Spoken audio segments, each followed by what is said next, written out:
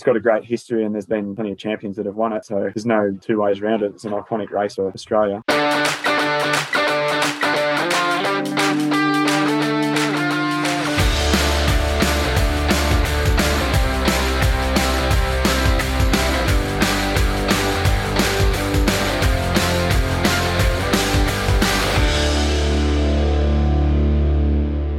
Ross, if I told you we had a guy that we could access that has been a professional cyclist and then he's come back to Australia, his hometown in Melbourne here, and he's still racing, still riding, still committed, and he's actually a guy who actually wins quite a lot, like a lot. Would that be someone you'd be interested in talking to? I'd say let's do it, Scotty. What have you got in mind?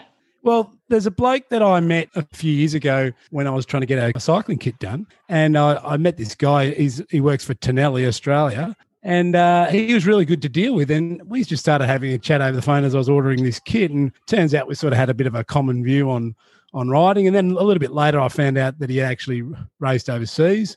And then a few years later, I actually found that he still races and he's a bit of a gun. So I didn't even know all this, but I found out later he's a bit of a gun. And then after that, I started getting into racing a little bit, just doing some local crits at my own level. And I thought, I want to do this a bit better. I should get a bit of help. So I rang up this bloke, and his name is Tommy Nankervis. Welcome, Tommy. Thanks for coming on, mate. We really appreciate it. Thanks for having me. So we were just saying before you came on, you're in preparations for a race that's one of your main races for the year that you like, the Melbourne to Warrnambool. How would you say your preparation's going there? Oh, I suppose it's pretty good, all things considered. It's a strange year, actually, because we didn't do anything in the winter. There was no bunch rides. There were no races. There was not really much. And I did things a little bit differently. So I did pretty much nothing and then started running a fair bit. And I've never really run before, but I found that it was awesome for balancing out my body, but it's probably cost me a bit of explosive power and maybe some grunt, I suppose, but probably been better for the left-right balance and possibly helped my threshold a little bit, but maybe cost me some top end. But I'm also not getting any younger, so that could have also been a contributing factor. But it's definitely a different year and a different approach, and I've probably only done maybe 3 or 4 local races in the build-up this year, so sort of a unknown experience, but something different and another lesson learnt, even though I'm probably running out of days to put those lessons into action. So how old are you now? Oh, I turned 38 last week, or 2 weeks ago. Right, okay. And you're moving into this race next week. When you say top end power, what are you talking about there? You feel like that might be a little bit lost or a little bit down compared to other times. What are you talking about there? Yeah, maybe my sprint power and my absolute, like all my peak powers, and anything from 30 seconds down is probably lower than it used to be. Just so our listeners are aware, I just want to go through some of what he's done. And Tommy's a fairly humble sort of a guy, so he doesn't really like tooting his own horn, which is probably why he's good at racing, because he just goes and does it. But let me just give you a bit of a background on what he's done so the listeners can appreciate who we're talking to. He's won club, regional, state, national and Oceania titles as a racer. He's raced 10 years full-time overseas, both in the States and in Europe, and in particular in Belgium, which is a major draw card for us, Ross. As he said, he was one step below the World Tour, but often racing against those guys in races, because obviously those teams get invited into the top races as well. He made a living from it, lived the dream. He met his wife overseas too. He's with his wife and they've got a daughter, so things have turned out pretty well from that point of view. He's won an podium in Pro Camises in Belgium, and they are, ruthlessly hard races. And from when he moved back to Melbourne, when did you move back to Melbourne after being overseas, Tommy? The end of 2013, right at the end, December. And then he was racing with an NRS team for a few years and has continued to race some of the big single-day races here in Australia and also on the local club criterium scene here in Melbourne, which is a very competitive scene. And his team that he races out of, or the club he's with, is Caulfield Carnegie Cycling Club, a pretty famous cycling club in Australia. And they tend to host the best and fastest and hardest crit races in Melbourne. And they often get, NRS and also sometimes pro riders turning up to World Tour pros. So he races those and he wins those races frequently. He's a third generation cyclist, maybe your fourth. He wasn't sure about that. His great-grandfather...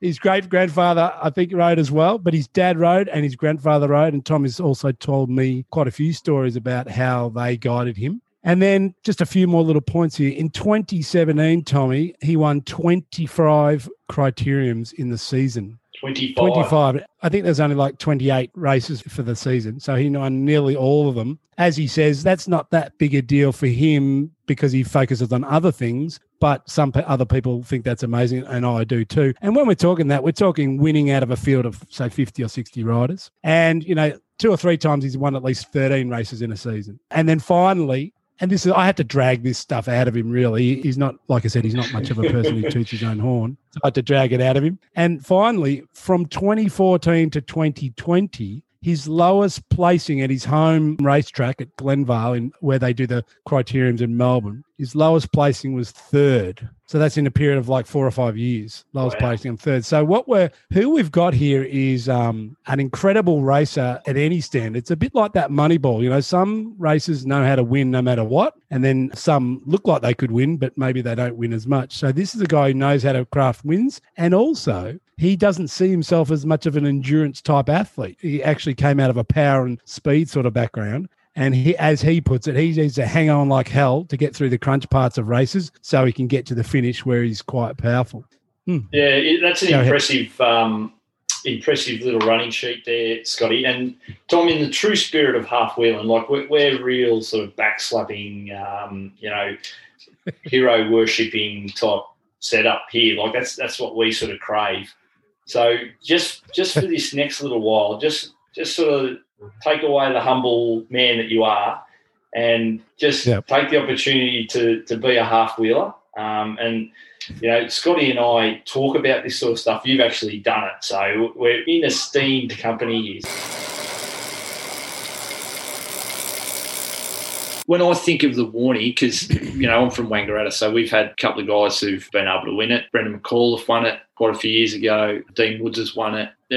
Claim Reece Pollock as well. You could just about claim him. Yeah, we'll claim him. He's not far from Wang. It carries with it such a mystique, and it's been around for over 100 years. Well, it's a brutal one-day race. How many times have you raced it, Tommy? And could you give us a bit of an insight into, your preparation going into it and the different ways that it's played out over the years for you? Yeah, I'd love to say it's a brutal race. I don't know if it's as brutal anymore. It's a bit of not a gentleman's race, but it's not what it used to be. Why is that? Well, it's in February for a start. Oh, the weather, yeah. It's a team's race now. Equipment's a lot better. The roads are a lot better. There's team support cars. It used to be in the spring here in Melbourne, and the prevailing winds would have been headwinds, really, wouldn't it? It's nearly always southwest in Warrnambool anyway, but a lot more man on man. Is what? A lot more man on man back in the day, is that what you're saying? For sure. And everyone was racing on their own, and like people went their keep, and it's a lot different now. But on top of that, how easy, and I say easy, how much easier it is to prepare for a 7-hour race if you can train over summer versus the first race of the year being in October off rain and wind and sleet all year. Yeah. So, if it takes 3 or 6 months of training to be good, being good in Feb, you'd choose, for comfort reasons, you'd choose that over being good in October any day. And that's where it's built its reputation, hasn't it, in that October time slot over the years? Yeah, 100%. That race of attrition. And now they want the Great Ocean Road and they want all this stuff in it for the cameras and stuff. Like it's a sport. It's not a sport built for cameras. Like it's a sport built for getting to a finish line on your knees, but So just to jump in, Tommy, for a second, we got listeners all over Australia and also all over the world, actually. Seriously, that's happening, which is great. We're talking about the Melbourne to Warrnambool road race. It's the second oldest road race in the world after Liège, Bastogne-Liège. And how long is it, Tommy? It's 280 Ks, is that correct? Yeah, just under 276 or something. 276. There's probably a 4K neutral section, so you can...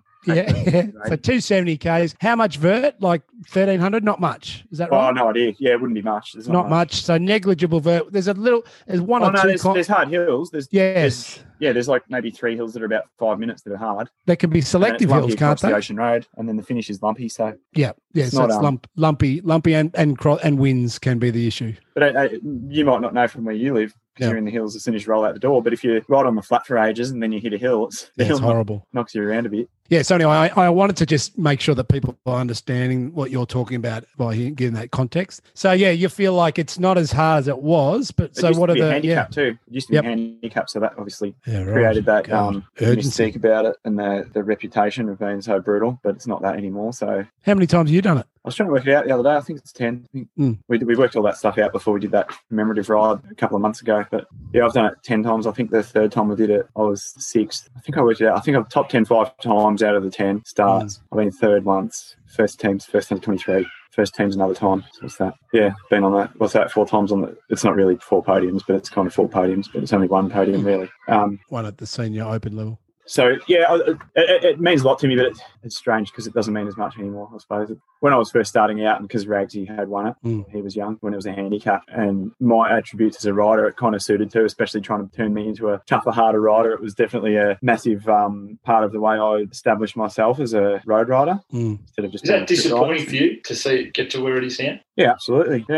Yeah, big time. But I don't know that there's anything I can do about that. So, bit of a reflection of the modernisation of sport in some ways. Exactly. Maybe. And people will just say that I'm just a dinosaur wanting things to be old-fashioned or whatever. But it's not really a fair race anymore. Like some teams will have so many riders on it, and then the teams get to feed from a car, and then if you don't have a team, you've got to feed from a feed zone on the side of the road. But the feed zones happen to be 50k an hour, so it's like chaos to try and get a feed bag from a feed zone. Whereas when I did it was like, everyone had to get their feed zone from the feed station. So not a gentleman's agreement, but even if Stuart O'Grady was racing, he had to get his feed from there as well. It wasn't in favour of he didn't get to feed from a car and everyone else had to feed from the dangerous feed zones. You know what I mean? It was like, but then I remember the first year I did it and there were teams in it. The teams just belted it through the feed zones at 55 k's an hour so that all the people who had to feed from the side of the road were chasing to catch back up. But for some reason, the teams have heaps of clout with the organisation and the federation, so that's the way it is at the moment. And get what they want. Yeah, that's so. That, and they're super well organised, and I mean, it looks cool, and it's cool for the riders to be part of that. But yeah, it's not how I'd have it if I were making it the working man's classic for Australian,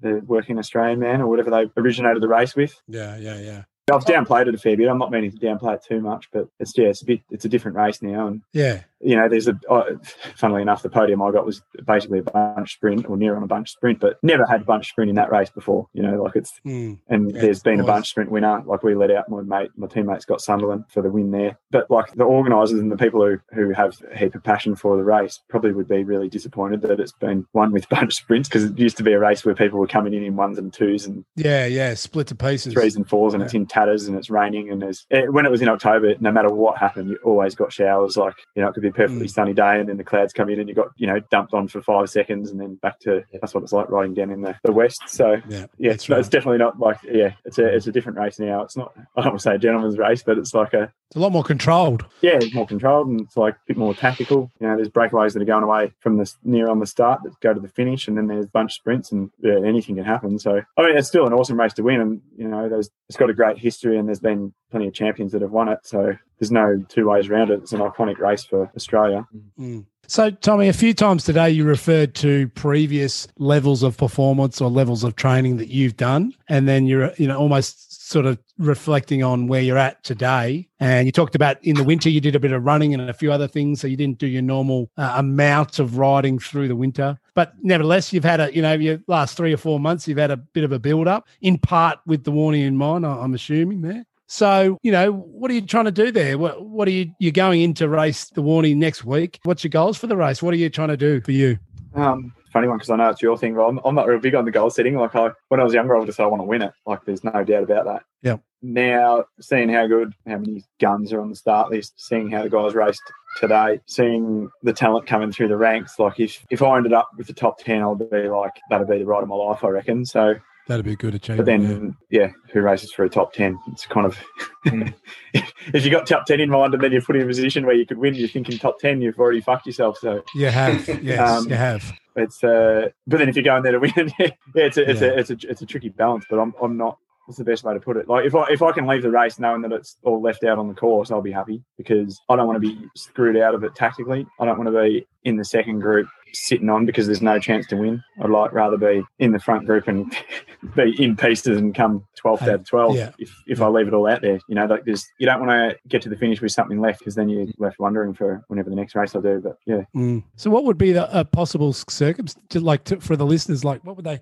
what would be some sort of likely scenario that would happen? You'd be in the front group. When would it split? And what would, you've been in enough of them to sort of know I know other teams are controlling the race more than ever before, but for you to be in that front group and then be a possible contender, and you're leaving, what would it look like maybe? Well, it's a different course now. Like, it's changed in the last 3 years. So before I would have known exactly, but now it's kind of everyone, the first year of the new course, everyone pretty much knew when the break did finally go that it was going to be gone and we weren't going to see it again. And that took 2.5 hours. But then last year it probably took 3.5 hours, and then it sort of almost came back together. And I caught the bunch as the 4 leaders went off the front. Right. So I didn't make contact with them. So I was strangely really content last year. I came 8th last year because I never actually saw the leader of the race once I caught the main bunch. Yeah. Was that a solo bridge across to that leading group? Small group. Yep. But I was not in a panic, but the year before, like 15 or 18 guys went up the road early on and the whole race just shut down. It was basically a recovery ride to the finish, which has got me fucked why people train when they are happy to pay an entry fee, rock up to a race and then just dawdle along to the finish line because their teammate in a move. That ruffles my feathers, but what ruffles my feathers more, not like, funnily enough, we won the team's classification that day and I had 2 teammates up the road, but no other team had 2 teammates. So it was almost a walkover for us to win the race, the team's class. What gets me is that guys rock up to a race, and I mentioned it before, and their teammate go up the road and they've got, like, the prize money you're going to make is almost nothing. Like, it's going to pay for your coffees for 2 weeks kind of thing. And the entry fee isn't even probably going to be covered by the time you split the winnings between everyone. So why don't guys want to get a result for themselves? I'll never understand. I'll never understand as long as I live how you can rock up to a race on a team where no one gets paid, on a sport where the only thing that's going to get you to the next level is your own personal results, not your teammates' results. More than likely, the teammate couldn't give 2 rats about you. He only wants his own result, and he's up the road shooting for his own result. It's not. You don't even need a killer attitude. You just need I don't know. I'm lost. I will never understand it as long as I live. Just have a crack. That's the thing we're going through in cycling at the moment. That's just what cycling's adjustment to the new culture of teams and training methods and new this and new that, and a lot more controlled and I've been the French teams I was on. The teammates hated it if you were not from France and were going to get a result. They wanted to team up against you to beat you. Like, I was lucky in the US, like my second stint in the US, we can talk about another time because we're talking for too long. But when you're like that, we were getting paid. And when we won, there were team bonuses for winning. And the teammate who would win, he was just the best dude ever. And he didn't want the bonuses for himself. He wanted them for the team. And that creates team morale. And that gives you a reason to win as a team because you got more money and then your contracts got better. But for the guys here, there's young guys that are on good teams and they're winning a lot locally. And there's guys on teams locally that are happy to sacrifice everything for the team. And I'm like, dude, you know that next year or the year after, when the team's got the budget stretched or the team folds or something happens, the team does not give a fuck about what results you contributed to the team last year. They want to see what's Billy got next to his name. And you go, oh, well, I helped the team do this. Yeah, but you didn't win anything. And I've seen the wrong end of that. And I'm not trying to be an arsehole about it. I'm just saying, you just see this is how reality. It works. Yeah. I don't care. I'd rather get my golf handicap lower than be winning races now. But that's that you're not going to be riding your bike on a team for much longer if you don't start looking out for yourself. And they look at me like I'm an alien. And they think I'm just, I don't know, I think they just think I'm trying to trick them out of getting a result. But you're seeing it, like guys are on teams and then the team cuts them. And I'm like, but you won 4 or 5 times last year, dude. What did they cut you for? Yeah, they just did. Maybe you didn't win enough big races, or it doesn't matter. But like if you've got 5 wins, even local wins next to your name, if you don't have that and you go to a new team, they don't even want to know who you are. Yeah, often riders are swallowing the spin these days. Thanks for that. That's a great insight to the Warnie. Your team, that's good. Yeah. Your team that you'll be racing for on the day is Stitch and Dart. Stitch and Dart, and you'll be wearing the yellow and red kit. Is that correct? Yeah. Incognito. We're flying under the radar, so no one knows what we look like. So that's right. It's a very kit up.